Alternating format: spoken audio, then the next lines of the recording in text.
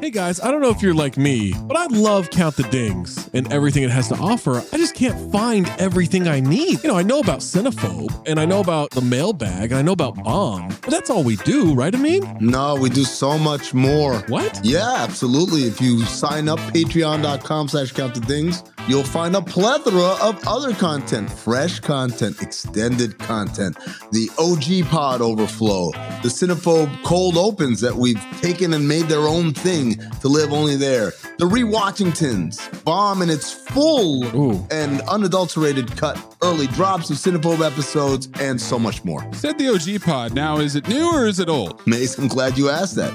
It is a new incarnation of the old OG Pod. Oh. So it's me, Zach, Trey, Waz, Tom. I love those guys. Just like we always were. Going back to the True Hoop days, we're recreating that magic, recapturing it, and putting it back out. We're talking hoops, we're talking pop culture, and most importantly, we're talking for 40 minutes for free, but then another specific Patreon exclusive segment for every one of those episodes. Funny enough about that OG Pod, you're getting Tom and Trey on Mondays. You're getting me and Waz, aka Zosny, on Wednesdays. Amin's floating in between. I'm a floater. You never know when you're going to get Amin in those, so you got to listen to them all. And what if I'm not sure what Maze looks like? Because I've always thought he's a fat man with a fedora. He's got a weird voice. How can I see for myself what this Maze character actually looks like? It's crazy you don't know the answer to this because it's the Cinephobe Pod YouTube page. What? The CT5s on the Cinephobe Pod YouTube page, you can look at all of us. You can get all the OG pods on YouTube too, at Count the Dings 1 on YouTube, at Cinephobe Pod on YouTube, patreon.com/Count the Dings gets you everything all in one feed. You can link it to your Spotify. And now enjoy the show. Why take one vacation with the family when you could take all of them? With Royal Caribbean, you don't just go to the beach. You visit a private island and race down the tallest water slide in North America. You don't just go for a road trip. You ATV and zip line through the jungle. You don't just go somewhere new. You rappel down waterfalls and discover ancient temples. Because this isn't just any vacation. This is all the vacations. Come seek the Royal Caribbean. Ships Registry, Bahamas. Another day is here, and you're ready for it. What to wear? Check. Breakfast, lunch, and dinner? Check. Planning for what's next and how to save for it? That's where Bank of America can help. For your financial to-dos, Bank of America has experts ready to help get you closer to your goals. Get started at one of our local financial centers or 24/7 in our mobile banking app. Find a location near you at bankofamerica.com/talktous. What would you like the power to do? Mobile banking requires downloading the app and is only available for select devices. Message and data rates may apply. Bank of America NA, member FDIC.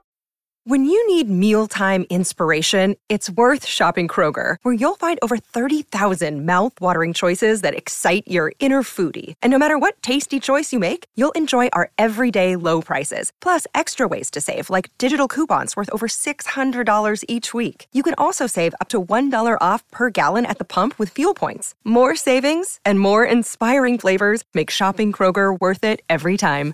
Kroger, fresh for everyone. Fuel restrictions apply.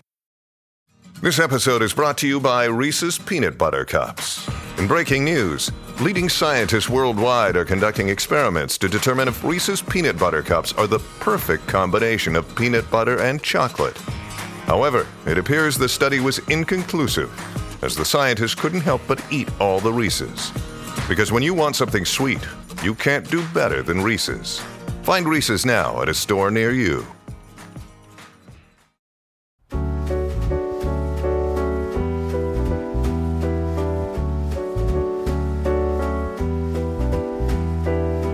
It's Pack Your Knives. I'm Kevin Arnovitz. I'm Tom Haberstroh. Tom, fa la la. It's the Christmas episode with all these people in short sleeves in Louisville in April and May doing Christmas. But it was very festive. It was very desserty. There is a gift exchange. I do not understand it all, which you will explain to me. Yes, I will. But a lot going on in this episode. So let's get started. Big impressions from you.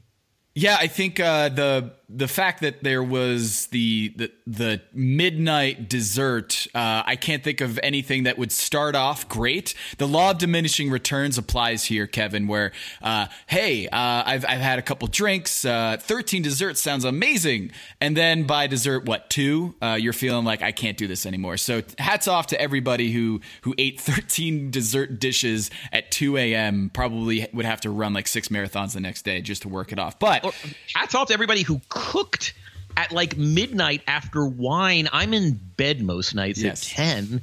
Like what a downer to have this lovely dinner with Eric Ripert and beautiful wine and a lovely setting, and then be thrust into the kitchen with like 13 other people fighting over like oven space at 1:45 in the morning.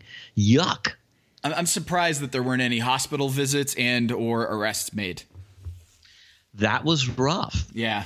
We will talk a little bit later about my misgivings about dessert-based challenges and sort of what I think is a very exceptional skill that I wouldn't say is unfair, but I just think is sort of a different animal than what these people on the show are sort of there to do. And we'll talk a little bit about that. The quick fire, I need some explanation. Tom, I'm very confused. I've watched the episode twice now. I am not a Gentile. I grew up in a Hanukkah household and didn't really even like know Christians until like I was 13. So like I would you explain to me? And I'm a good system guy, as you know. I am an INTJ. I understand systems. I'm surprised you didn't get this. What the fuck is going on with that? What is that? So how does it work? Every year with my Indiana, Kentucky, Kentuckiana, if you will.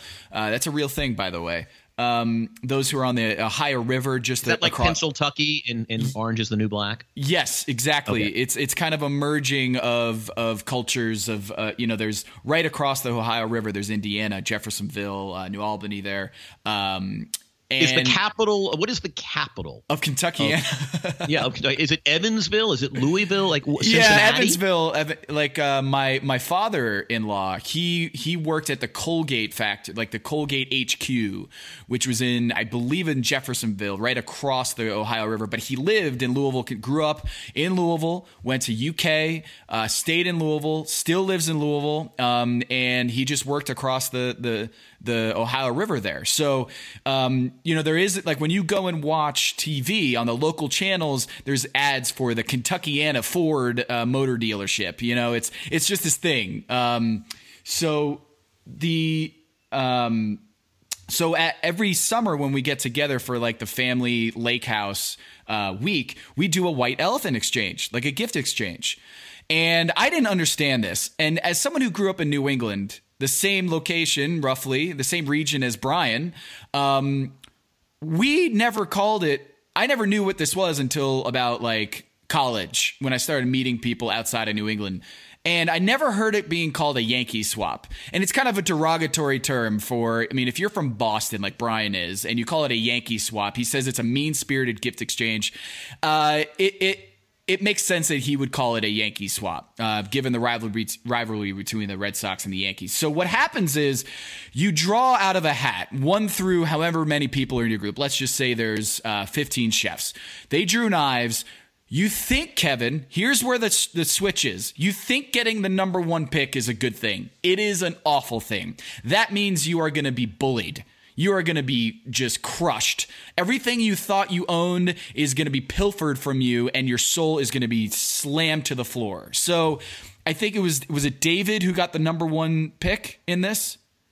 I believe so. Yeah. I was so confused. So if you have the number one pick, you choose whatever you want, and you have this glimmer of like, yay, I get to have in a white elephant exchange, everyone brings something to the table, and then they put it on the table. And if you have the number one pick, you're like, ooh, give me the Amazon Echo, and you get the Amazon Echo. But the second pick has the option to steal your Amazon Echo from you, and you as a common folk one seed, you can't do anything about it. You have to give up. What do you get? Then you go back to the table? You go back to the drawing table and pick something else. But here's the catch.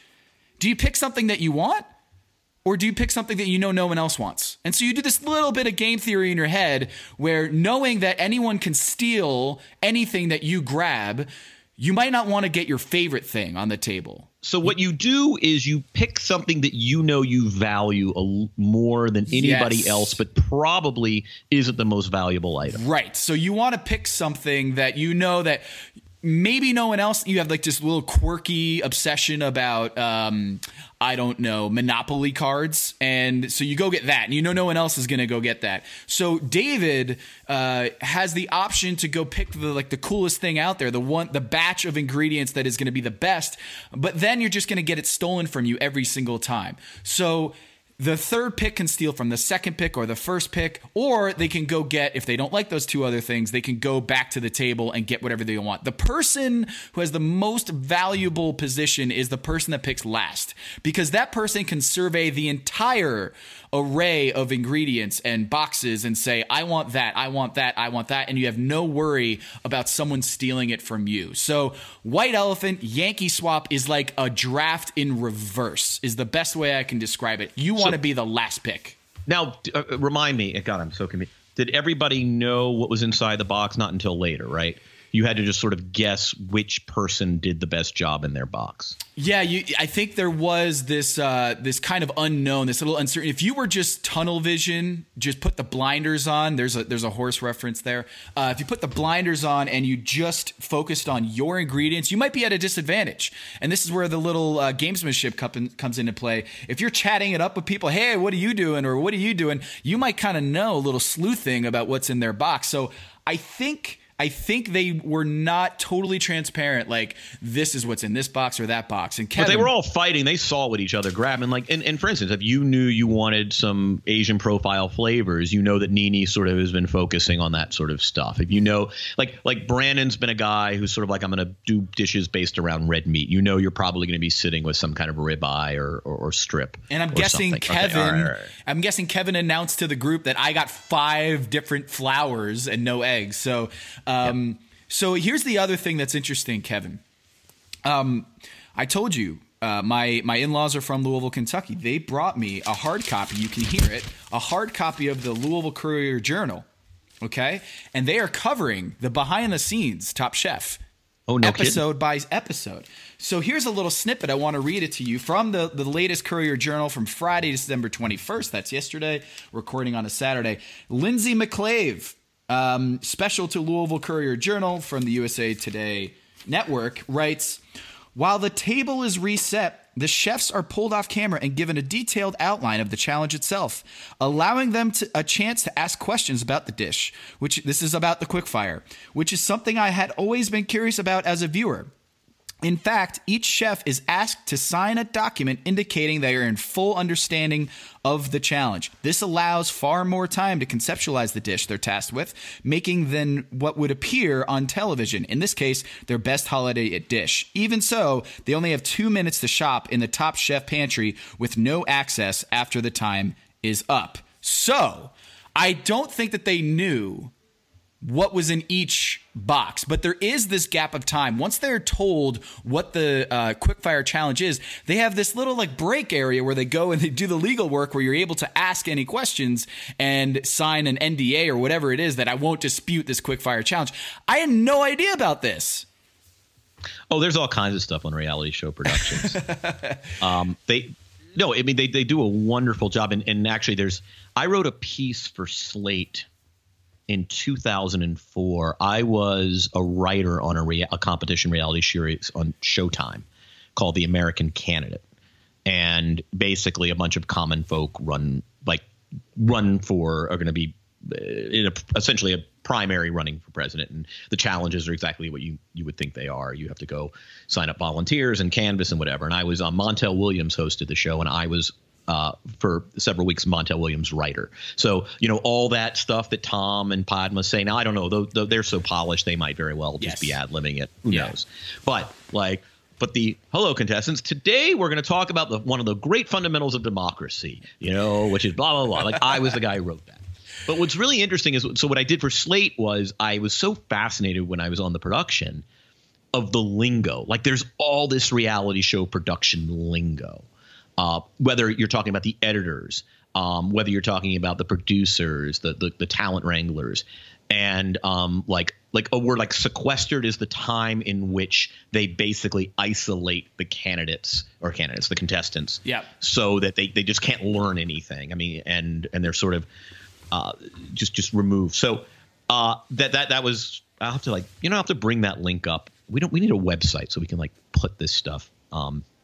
But if I did write a Slate guide to reality show lingo. So yeah, there's all kinds of stuff. This doesn't surprise you that there's this. They have. I mean, because I would imagine there might be some disputes of hey, I didn't understand. You said cheese, but does milk count as cheese? I'd imagine there's some gray areas in the challenge. So this makes sense that they would try to just kind of square all those questions away. So there's no at the dinner table wait a minute, this. I didn't know we weren't supposed to use a fork.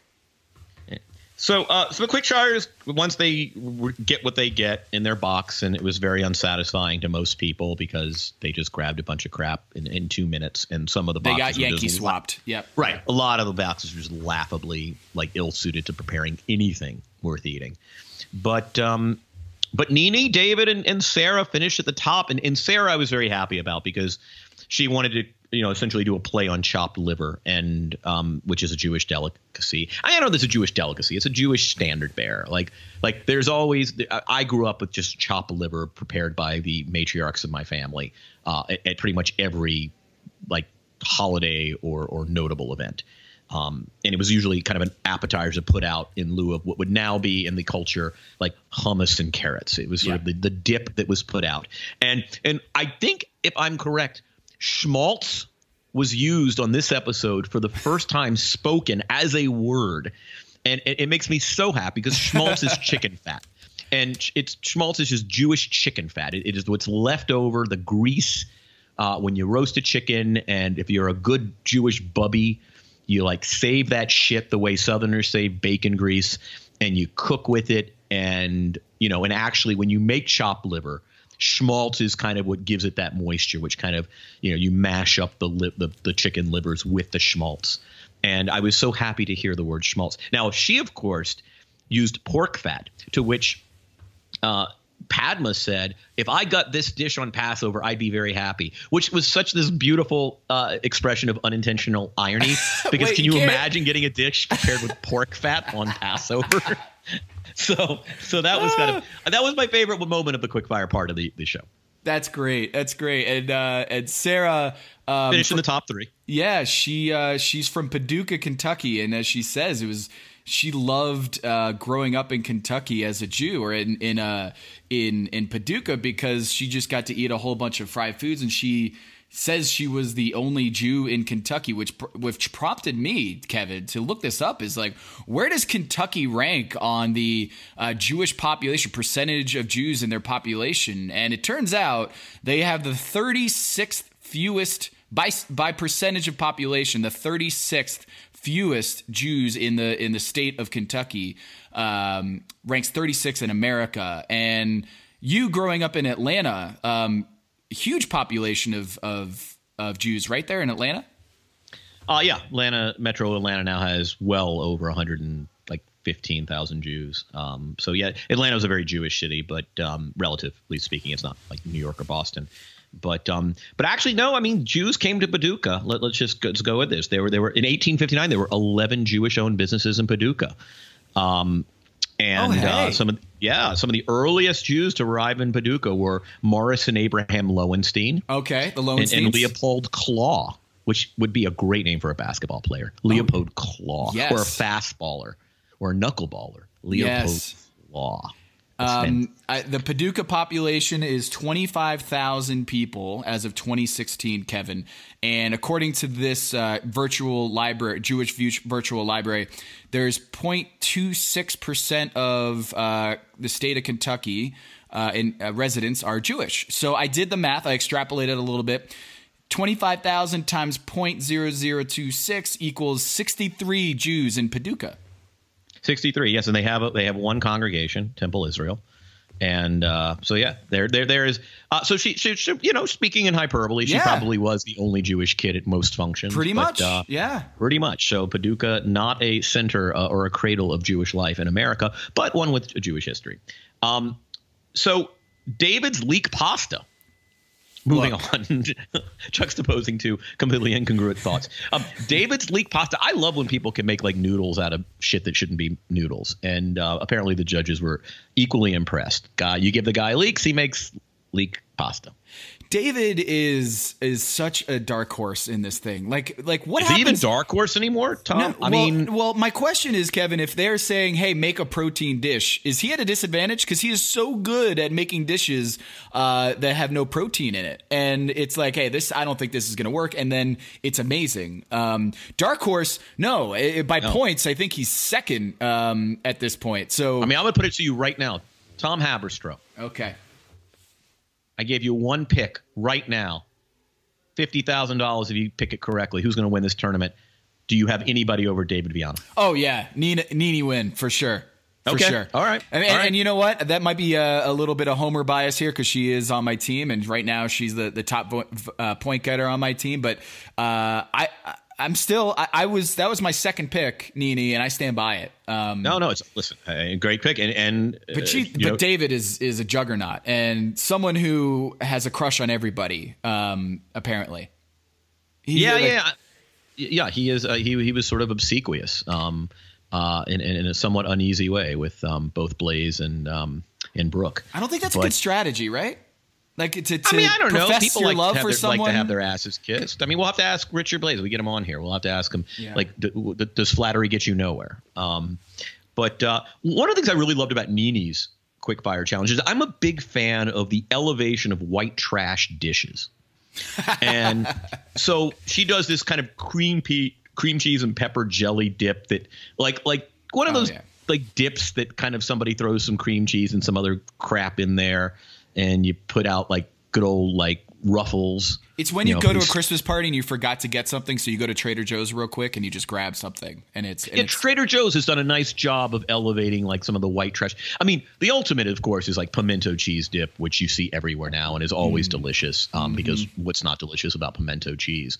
But I do love kind of the elevation of like goopy crab dip and that spinach artichoke gunk you see places. Jello molds of various sorts. And so she said, this was something she kind of ran across at one of her first American friends' houses. And you imagine Louisiana, exactly the kind of place that would produce some cream cheesy, gunky appetizer. But like the thing about those white trash standards is they're always really freaking delicious in kind of a guilty way. So she made do with that, and she served it with apples and finished in the top 3 of the quickfire. More Nene just mastery of this show right now. I mean, she is on fire. Yeah, like I think you would not trade David for Nene, and I wouldn't trade Nene for David. I think we're very happy with the captains of our team right now. Yeah, and those are kind of I think the two clubhouse leaders right now. If Jimmy Shapiro were to send us the odds of who's going to win Top Chef 16, I would imagine they would be the top 2, would they not? Oh yeah, for sure. So I feel pity for those who like Brooke and Richard had to wear like heavy Christmas sweaters in May in Louisville. That doesn't sound like fun. No, but I bet they pump the AC in there. I mean, that's the great thing about the South, as you know, like, and having grown up in the South. Like, there's nothing like Southern air conditioning. Like you walk into a place and it is 70 degrees cooler than it is outside. Bottom 3, Eddie, actually, who I've sort of been of the opinion is kind of a mistake-free chef who can pretty much make do with anything, made a curry from ingredients from Nene that the judges did not like. Justin, who got Kevin's shitty box of like flour and kimchi. What Kevin? What? Like we should try to get Kevin on at some point and just ask what happened there, because getting 5 batches of flour without any egg is like it's like getting like lighter fluid but have nothing to light it with. Like it's just like, what's the point? He is a absolutely endearing Space Cadet. Yeah, I love the blue glasses when he's going with there, but like it's like, I have 3 types of flour, but you know what? That's not enough, Kevin. I need 5.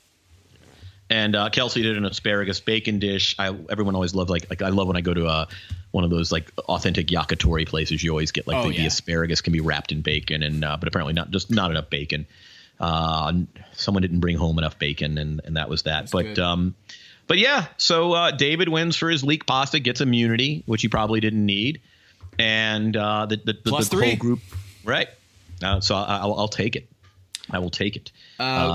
Eric Ripert is the star of the sort of wish fulfillment part of the show where the chefs get to do something cool and kind of put down the competition for a second. And and Eric Ripert is sort of like, if the Simpsons were like, he is a guy who could be a Simpsons character. Like, he's so beautifully elegant in his kind of in his Frenchness. I was just gonna say, you could say Frenchness. Like you could say Frenchness. It is kind of not a cartoon character, but he is kind of very Simpson, where it's like, yeah, that is exactly what I'd imagine the top fine dining chef from France is. His personality, the way he speaks, the food that he likes, that he doesn't like, and just what he looks like.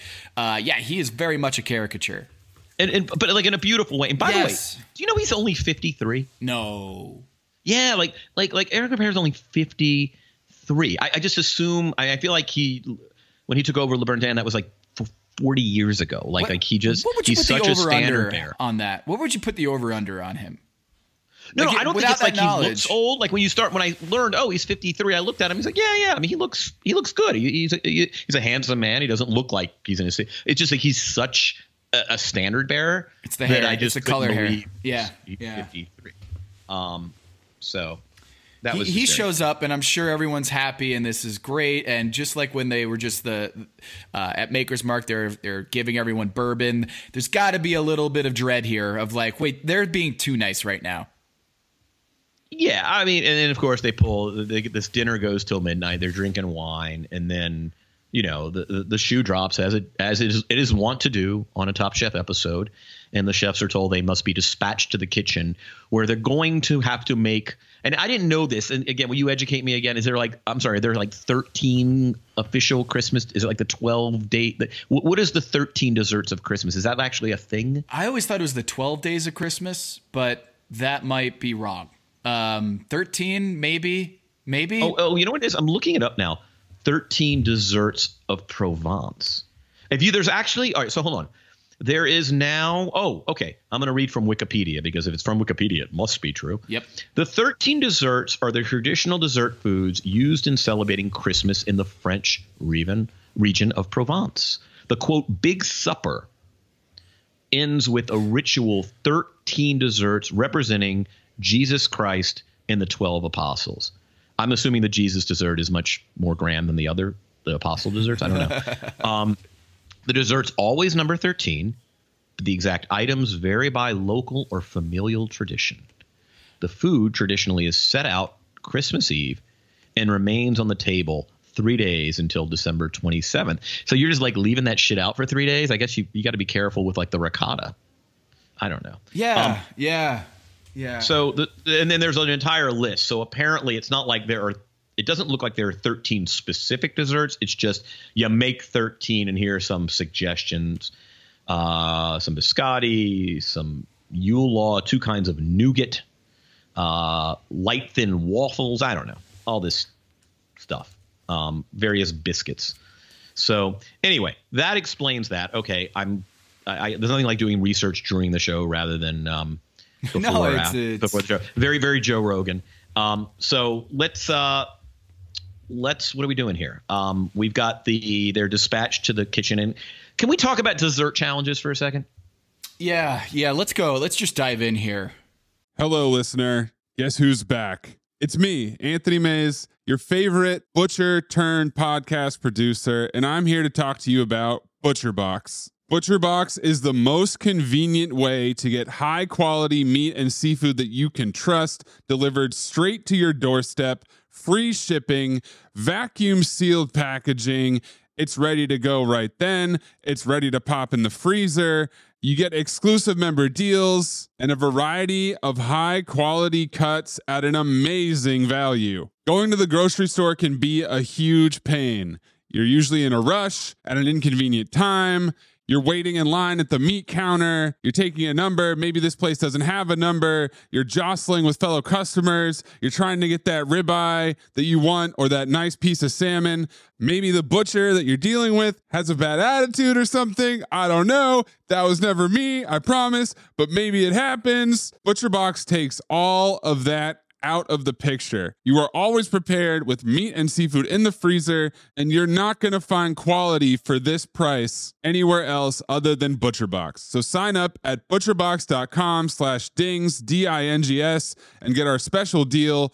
ButcherBox is offering our listeners a free for a year offer plus an additional $20 off. You can choose salmon, chicken breast, or steak tips free in every order for a year. Sign up today at butcherbox.com/dings and use code DINGS, D-I-N-G-S, to choose your free for a year offer plus get $20 off your first order.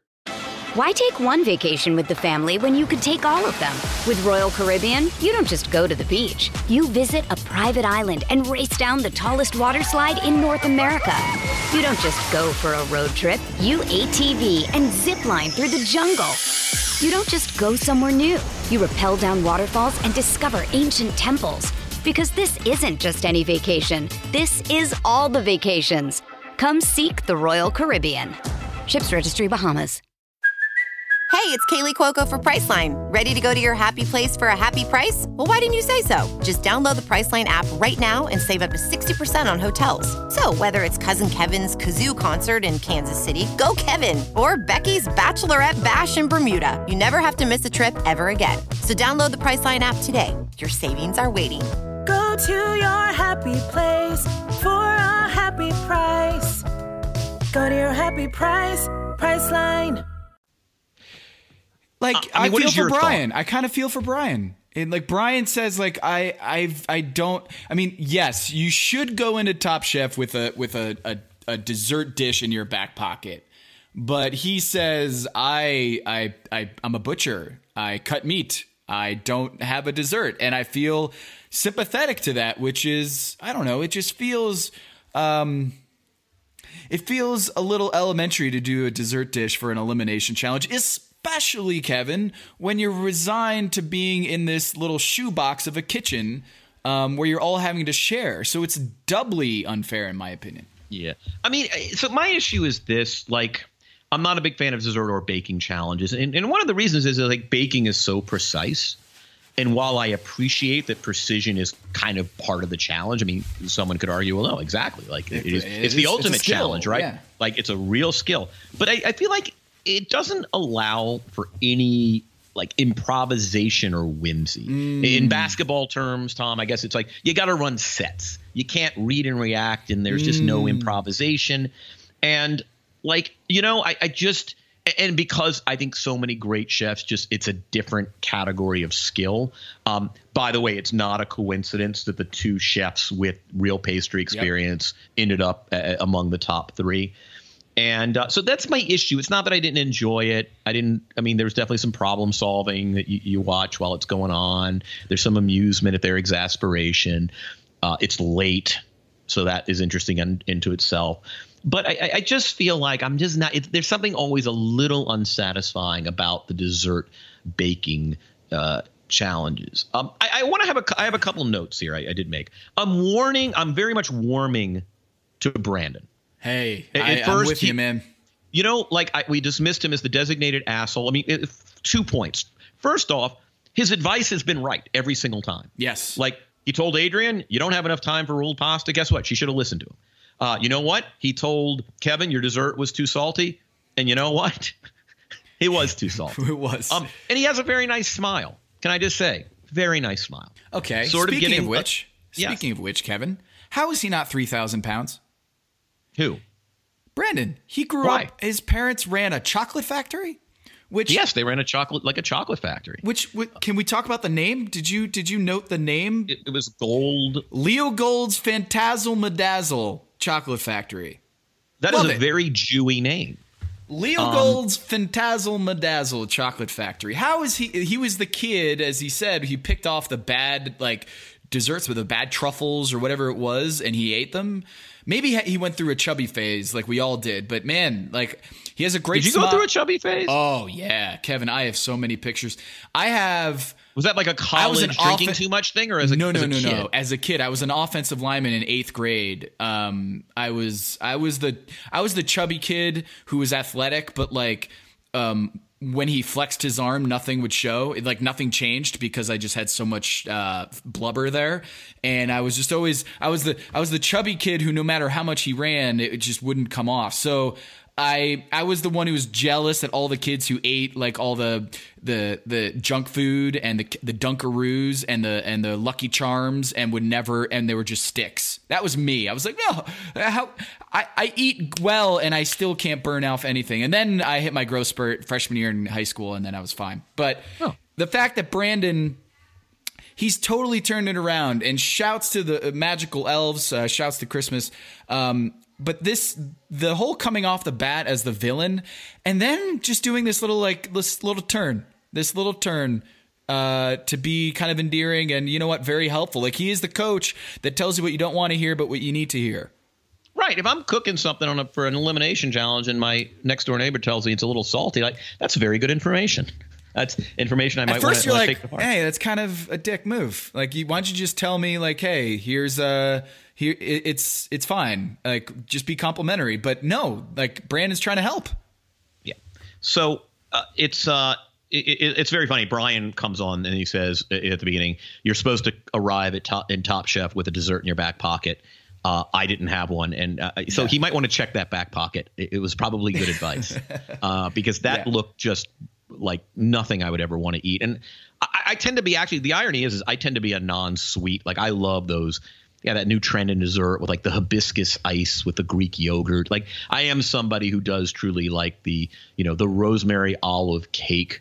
I do like the non-sweet dessert, and not somebody who necessarily wants the molten lava chocolate whatever. Yeah. Though I am a sticky bun.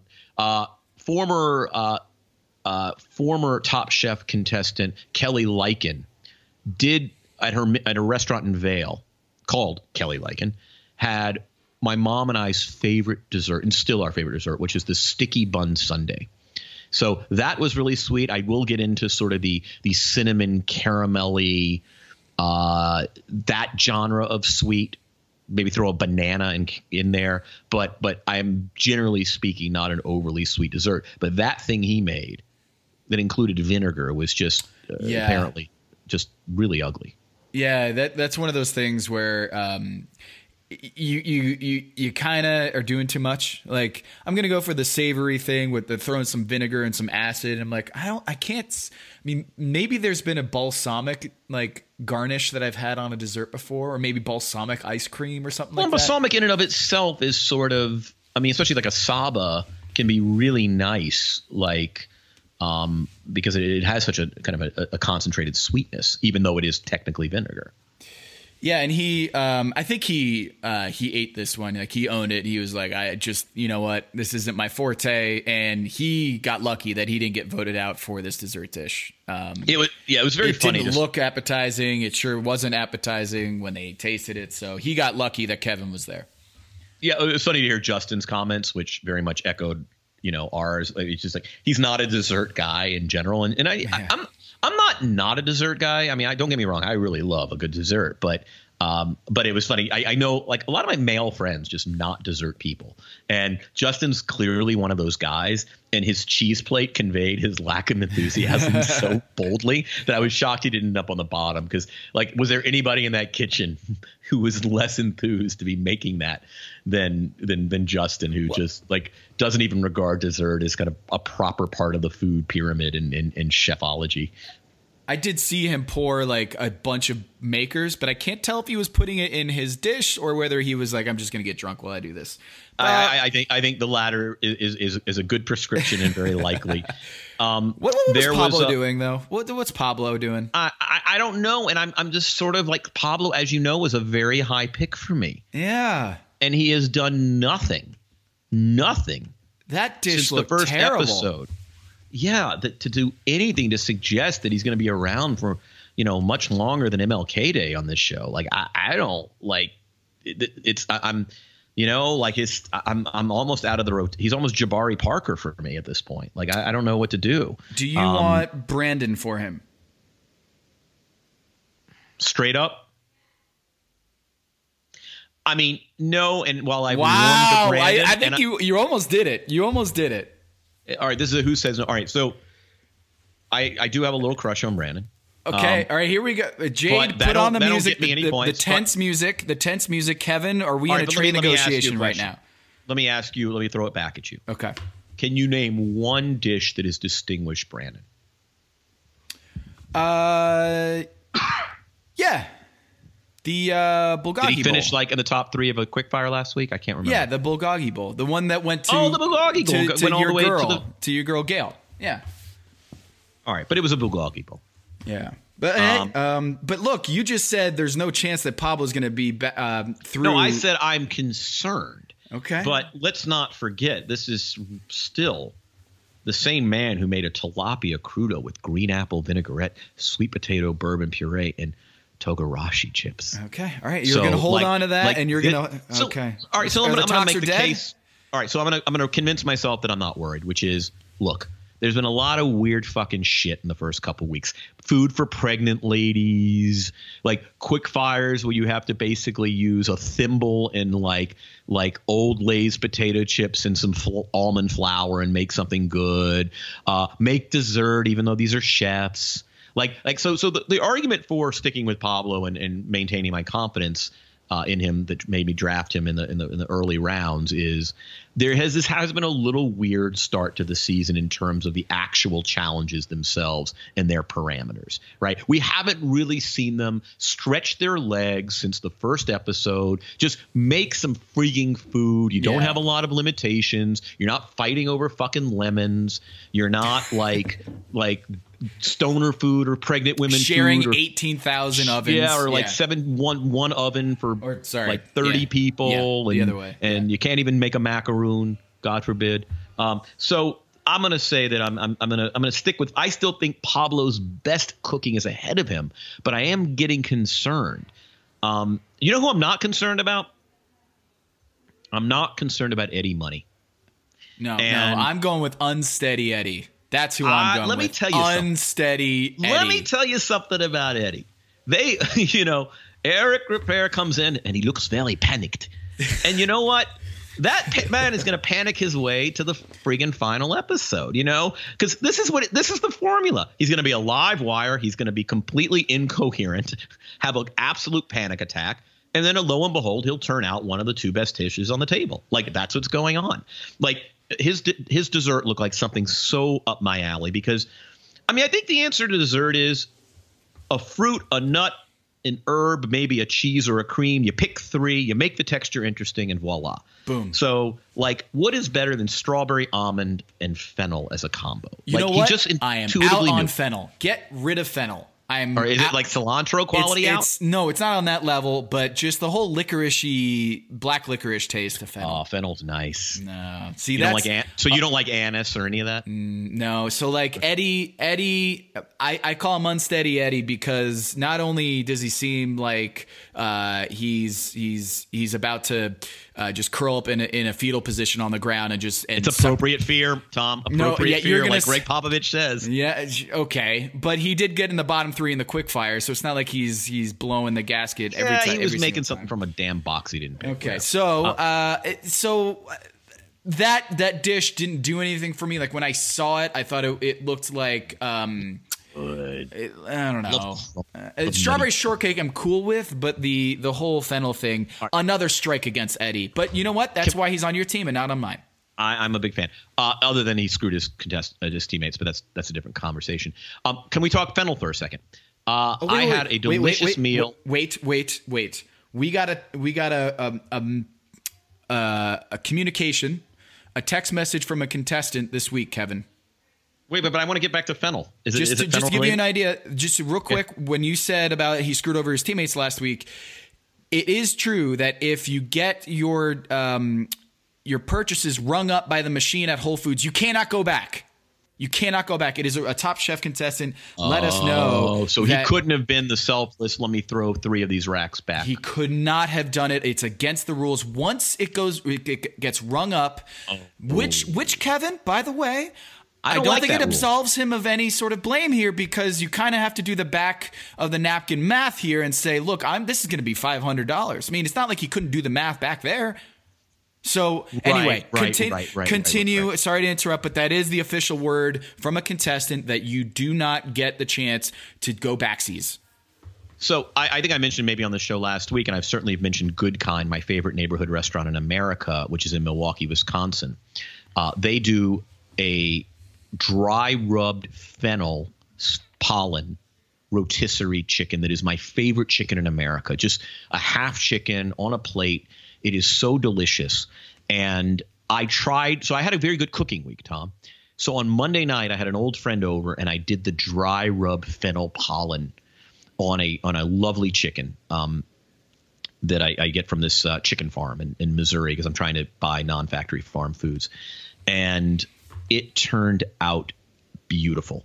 And so that was like number one. Number two is I have been working, because it's fall. It's harder to find vegetables, so I'm into squash right now. I have been making a roasted kabocha squash, and I do a rosemary brown butter. And I toast up some hazelnuts and put it in the brown butter with the rosemary at the last minute. Put that on top of this roasted squash, and then a little date vinaigrette that I make with date molasses and some chopped shallots, just really finely chopped. And this has become a big hit in the Arnovitz Echo Park home. So this is I'm kind of having a great winter of cooking. But I want to crowdsource a question to our audience if we have anybody in Indianapolis.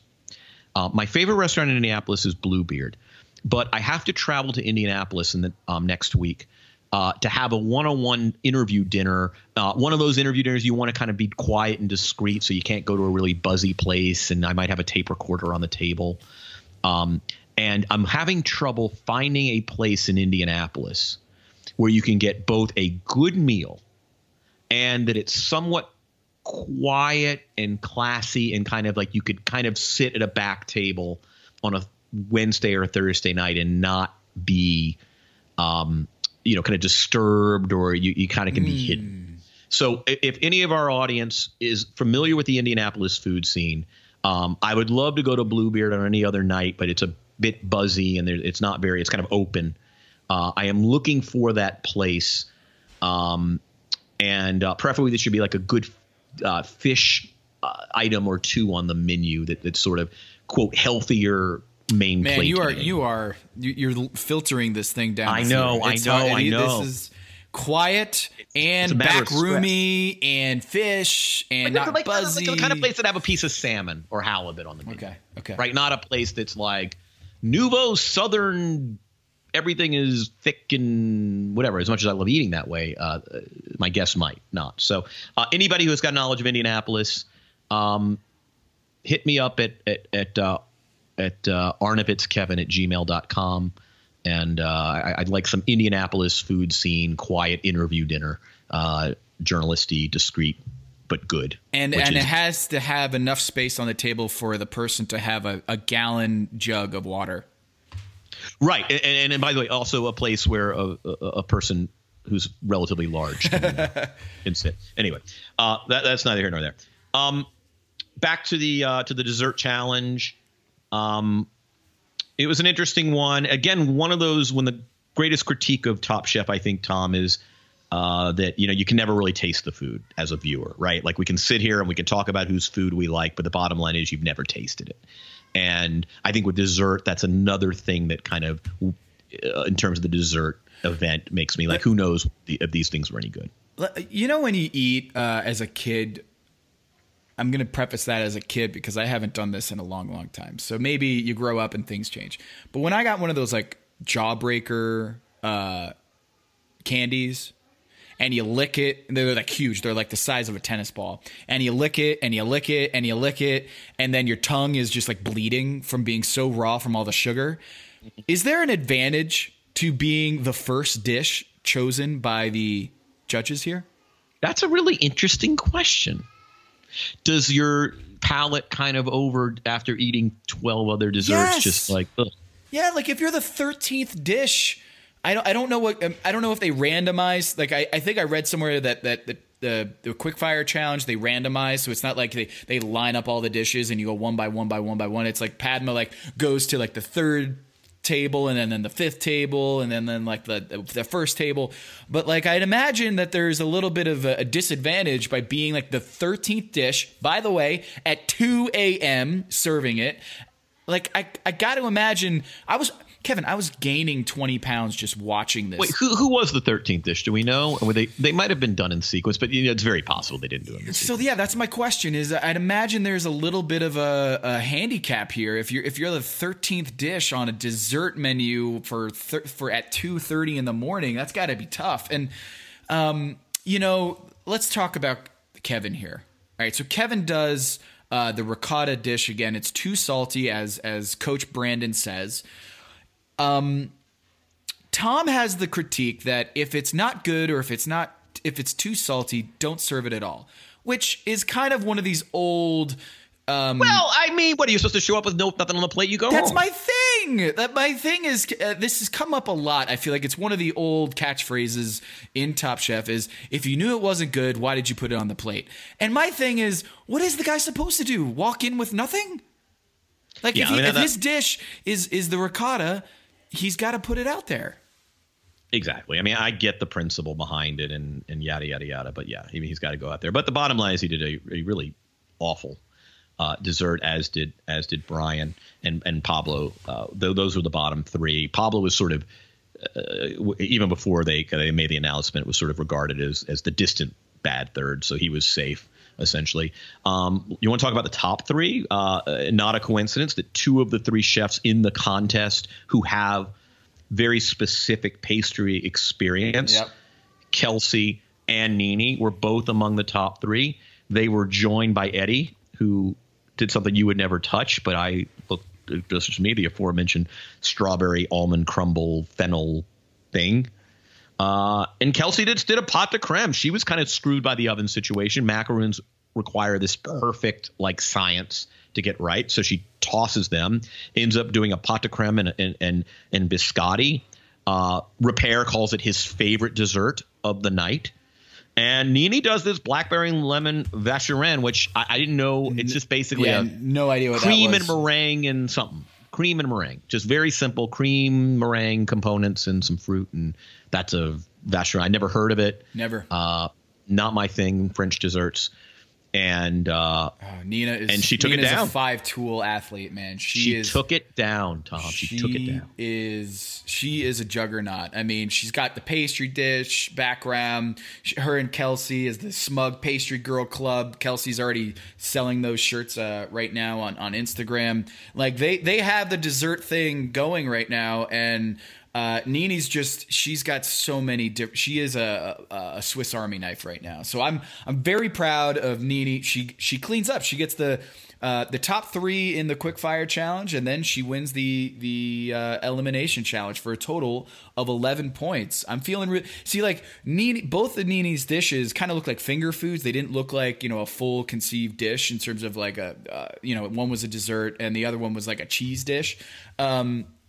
But man, she knocks it out of the park on both of them. So I was surprised. I thought I didn't know if she would take that, because I don't know. It looked like a toffee brittle thing. Like it didn't look like it was going to be the winner. But obviously you can't taste it. So we're trusting the judges here. Nini's coming out top.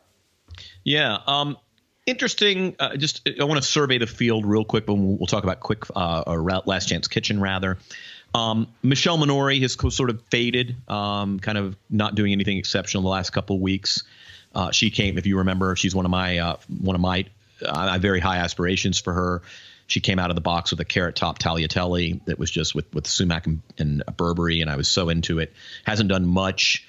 Eric, once again, very quietly might have had the fourth best dessert. They really liked his Ghanaian beignet. He's done some great looking stuff, everything from the scallop crudo, and last week did some good things. So he's sort of hanging around.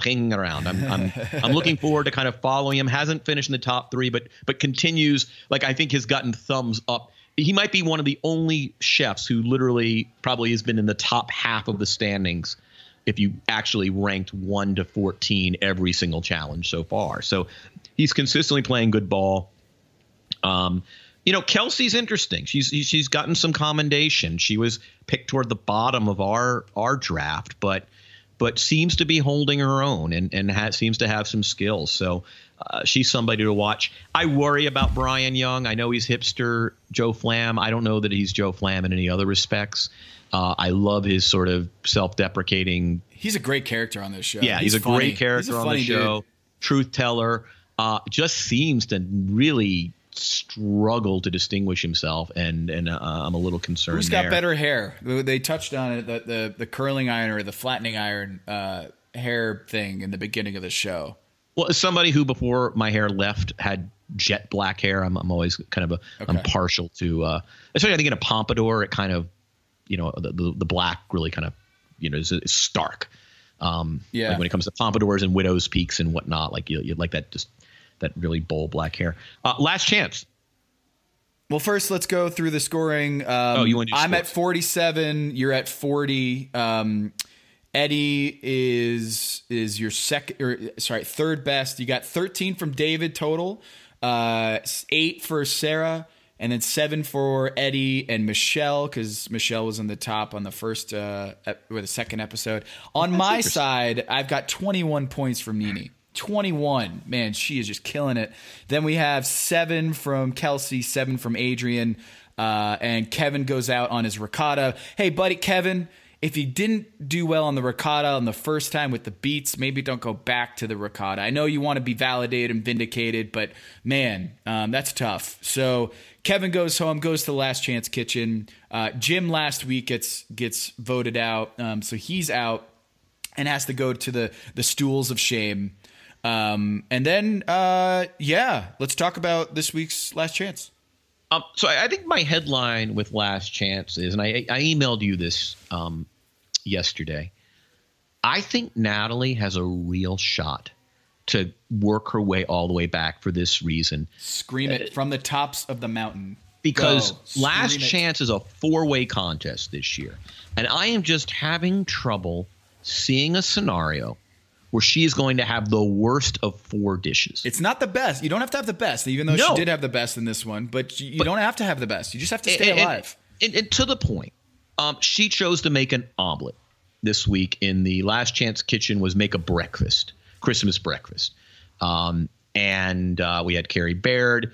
We had Natalie. We had good old Brother Luck, the king of Last Chance. And we had who the hell am I forgetting?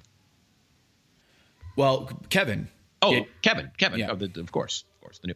And Natalie serves what Tom Colicchio, who's probably done a lifetime of eating of omelets, one of the best omelets he's ever had. It's a technical, real challenge. I mean, omelet making is an art. It's not a scramble. I mean, there's a reason a lot of our favorite restaurants now do scrambles. You know why? Because they don't want to futz with an omelet because it requires too much skill.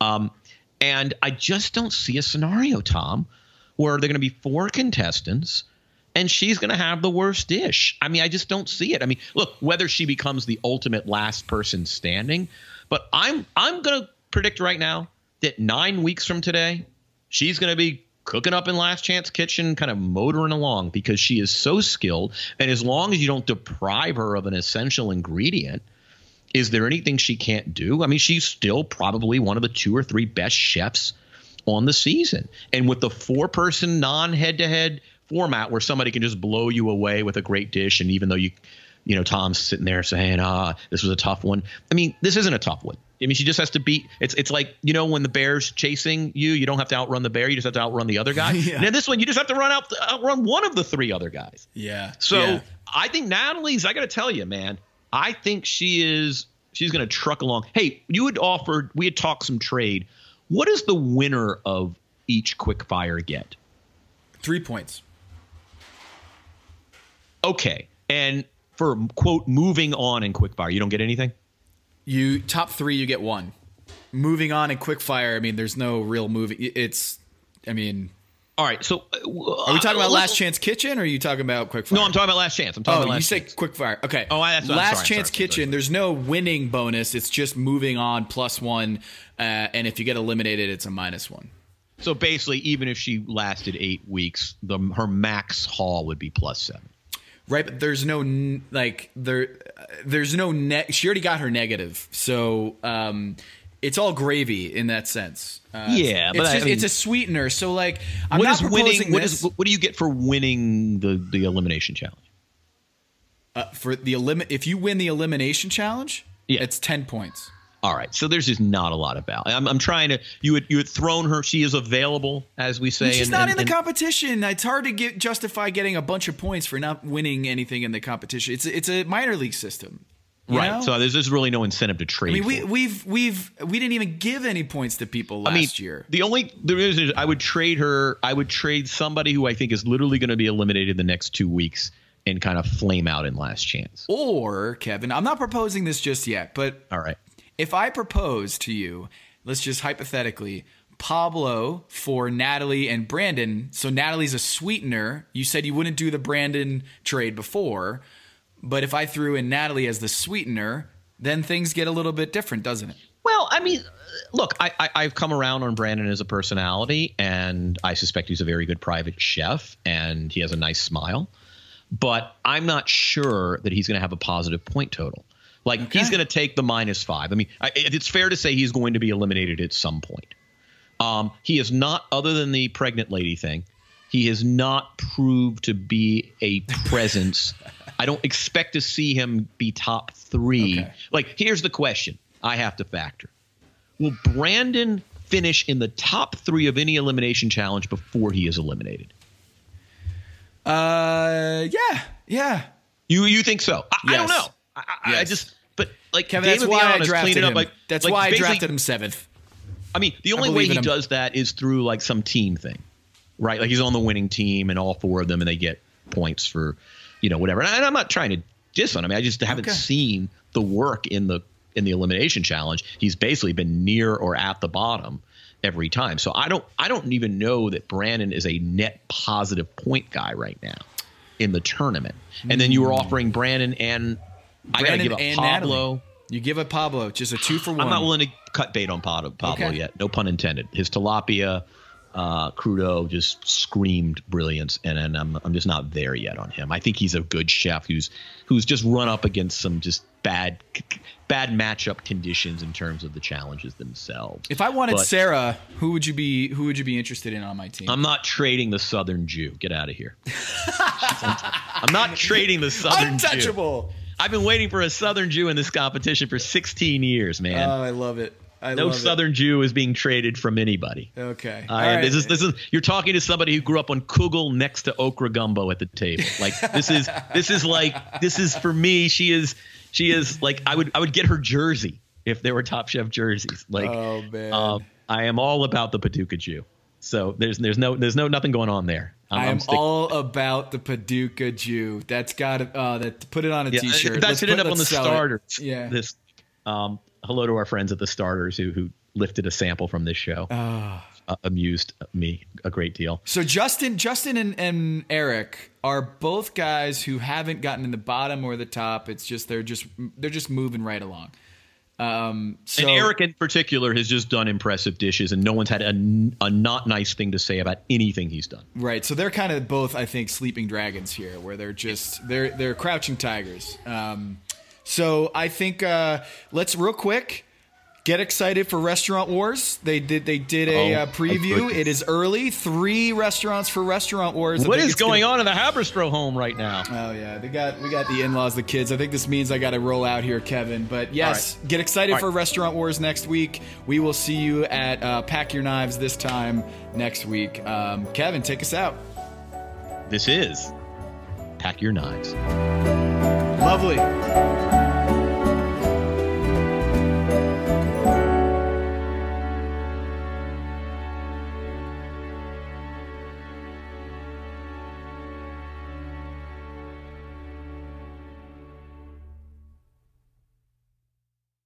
Our kids have said to us since we moved to Minnesota, we are far more active than we've ever been anywhere else we've ever lived. Moving to Minnesota opened up a lot of doors for us. Just this overall sense of community, of values that, Minnesotans have. It's a real accepting, loving community, especially with 2 young kids. See why CNBC ranks Minnesota number 4 best state to live and work. A great place to work, an even better place to live. ExploreMinnesota.com/live. Our kids have said to us since we moved to Minnesota, we are far more active than we've ever been anywhere else we've ever lived.